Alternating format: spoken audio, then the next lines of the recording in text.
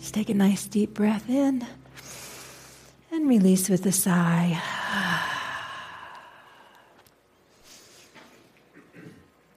There's a story about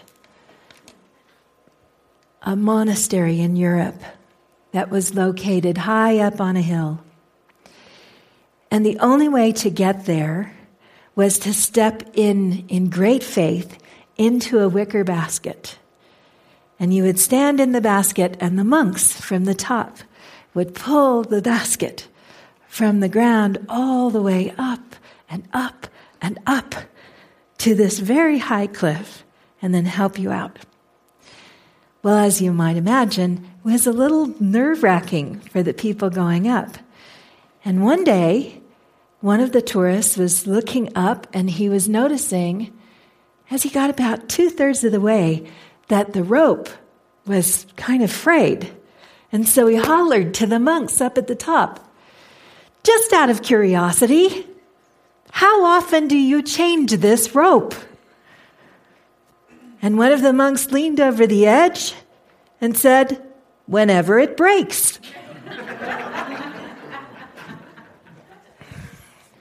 Change is kind of like that, isn't it? We don't like change very much. As a society, as a species, we tend to resist change. It's uncomfortable for us. It pushes some buttons for us. We have fear around it. And there's fear that comes up for lots of interesting reasons. We like to believe that we are in control. We also like to believe, and it's a great illusion, that we can keep things from changing. But in truth, change is inevitable, isn't it? I mean, just look at our lives. We change every single moment. Every moment, something about our physiology is slightly different. Every moment of our life, the air that is surrounding us that we can't see has moved. Heraclitus said you can never stand in the same river more than one time. Which makes sense, doesn't it? Because the water is flowing. It's never going to be exactly the same river. But we are in a river of life at every moment. The air around us is changing. The ground under our very feet is moving, hurling through space. And the idea that we could stop life from changing is something that makes us feel comfortable. But change is occurring to us at every moment. Occurring to us, occurring around us, is part of our very existence. And not only is it part of our existence, but it's part of what moves us and draws us into growth and peace and experience. So there are 3 ways that change can occur. And I want to talk to you about those this morning. And as we go through the month, we're going to talk about how change happens, what causes us to change, how to be more comfortable with change, and we're also going to talk about how to actually put change in action ourselves, how to be a catalyst for change in the world. So today we're going to talk about 3 ways that change occurs that you can absolutely count on. And the first way is we are pulled through change. So we are pulled through, well, let's do pushed first. We are pushed through change by things we have no control over. So for example, we are pushed by our biological impetus, initiative, to go from laying still on the floor and not moving to rolling over, to getting up on our knees and learning to crawl, to learning to walk, to learning to run, to becoming mobile in the world. This is a kind of a survival thing. It happens for us. We are pushed from the inside to do that. There's not a choice in it. If we are able, unless we have a physical disability that stops us from doing that, we are driven by, if nothing else, our curiosity. Whatever that is up there on that table that seems so high, I need to figure out how I'm going to get up there. So we are pushed by physiological and biological things to do things that we wouldn't do otherwise. We are pushed and we are pulled by things that compel us. So, for example, ministry is a calling for me. It's a pull. There's something about it that I need to do. I am pulled to it. You may be pulled to a different kind of work. Most of us have experienced the pull to another heart, that magnetic attraction that moves us towards someone and then causes us to change with them, to change by our very nature of interaction. We are pulled to love our children. When we have children, it's a compelling nature that we will love them, that we will care for them. We are pulled to change our parenting structure as our children change because we have to. We couldn't leave that without caring for it. Our love pulls us in many directions. And the last area of change that I want to talk to you about is pain. Pain is the third thing that has the most definitive, positive ability to change us. We don't like to be uncomfortable. Whether we have heartache or we're changing because we have a physical difficulty with our body, or we're in a job where our boss is not nice to us, if we have pain, we will make change. We will do something to ease our pain. So, pushed, pulled, pain. 3 things that change us. Science has shown us we are not very good at changing by our own will. We are not very good at just deciding, I want to make a difference today. I think I'll do something different.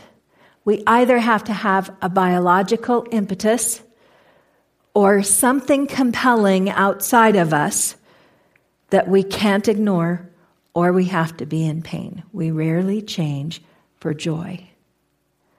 Kind of interesting to think about, isn't it? Kind of interesting. So I want you to take a minute and think right now, what is it in your life you would like to change? 1 or 2 things. And ask yourself, am I wanting to change that because I have a push? Because I am pulled to change it? Or because I'm in pain? Those 3 things require different responses.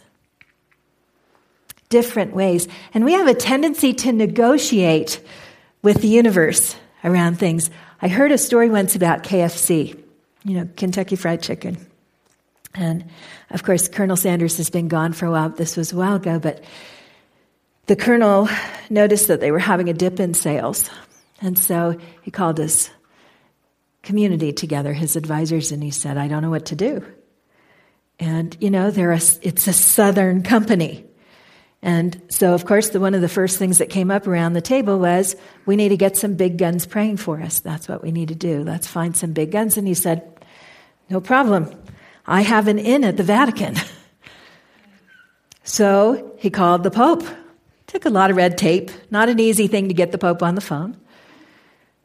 He was a businessman, and he got on the phone with the Pope, and he said, thank you for taking my call, Your Excellency. I have a problem. Our sales are down, and I think what we need is a good prayer, and I was wondering if you could help me. So, here's what I was thinking. I was thinking that if we could just make a slight change, instead of saying, give us this day our daily bread, if you could say, give us this day our daily chicken, this would help tremendously. In fact, I'm so set on how good this would be for us that if you would do this, I would make a $10 million donation to the church. Well, of course, the Pope said, I can't do that. This is the Lord's Prayer. I can't change this. So Colonel Sanders went back to what he was doing and tried a couple of other places and didn't have much luck. So he went back to the Vatican a second time, and he called the Pope and he said, really, Your Excellency, I'm really serious about this. I know it would be good for the world. I will make a $50 million donation if you will just change this from give us our daily bread to give us our daily chicken. And the Pope said, Colonel, I really appreciate what you're trying to do here, but it's the Lord's Prayer. I can't make that change. So a couple more months passed. And Colonel Sanders, he was a very powerful guy. He really felt like if he just stayed on this, he could make it happen. So he called a third time. And he said, please, your papalship, will you please hear me out? If you would just say, give us this day our daily chicken, instead of give us this day our daily bread, it would make a tremendous difference in the world. And the Pope said, hold on a minute. And he put the phone down and he called all the bishops and all the cardinals together. And he said, I have good news and bad news. The good news is we're getting $100 million from KFC. Well, all the cardinals and the bishops yelled and cheered and were so happy.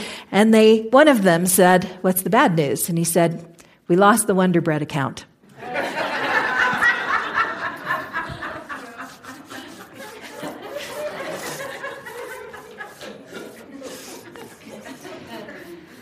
We are big negotiators when it comes to change.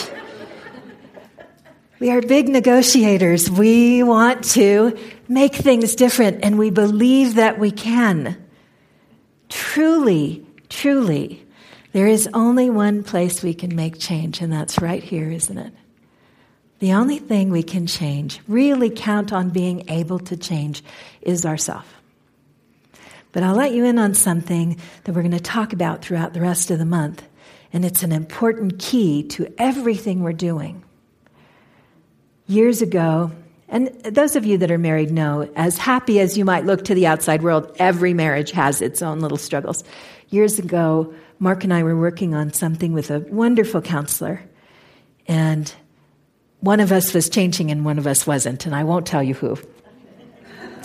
But the conversation I was having with her about changing was that we couldn't force each other into a different place. And she said, anytime one person changes, everyone around them has to change. Anytime you behave differently, the people around you have to respond differently. One person can never change without affecting every person in their immediate vicinity. So if you need to change your work environment, and you change how you behave, your work environment is going to change somehow. If you need to change your relationship with a child, I have a 17-year-old in my house. It's a constant exploration of change. If you have to change your relationship and you change, your child will change. If you are in relationship with a lover and you need something to be different, when you change, they will have to change. And vice versa, as you change, they will change with you. We tend to go into relationship believing that relationship is always going to be the same. I fell in love with you, and this is who you are, and this is who I want you to stay as. When in reality, the very nature of life is that we will do something different. We will become more different, perhaps better, perhaps not better, who knows? But we will change over the course of our years. We will change by the biology of age. We will change by the compelling nature of our desire to do something different than what we're doing.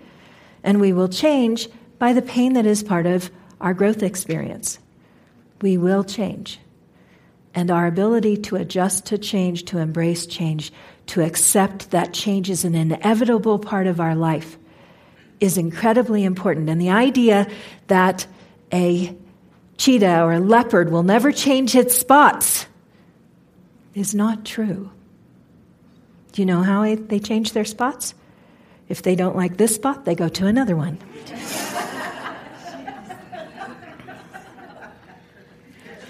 You're going to change. They're going to change.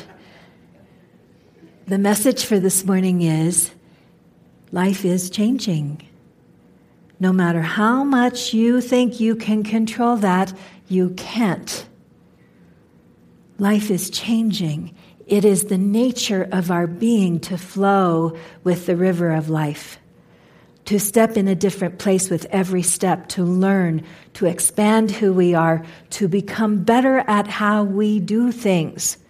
If life was stagnant, we would not have that. So if you're trying to change something yourself, the benefit of that is all of the universe is working with you in the direction of change. And if you're fighting it, you may want to ask yourself what would happen if you allowed yourself to be flexible. What would happen if you allowed yourself to accept change as a gift? What would happen if you let yourself imagine that this change that feels uncomfortable to you might lead you to be, to experience, to have in your life the most glorious outcome you could possibly have? That you might achieve, become, relate with, experience something that is so amazing, it hasn't even occurred to you yet that it's possible. That's what's ahead. I have some quotes for you.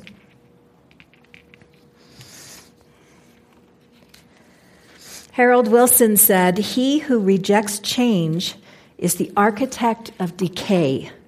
The only human institution which rejects progress is the cemetery."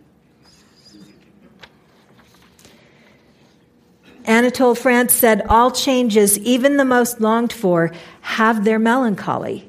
For what we leave behind us is a part of ourselves. We must die to one life before we can enter another."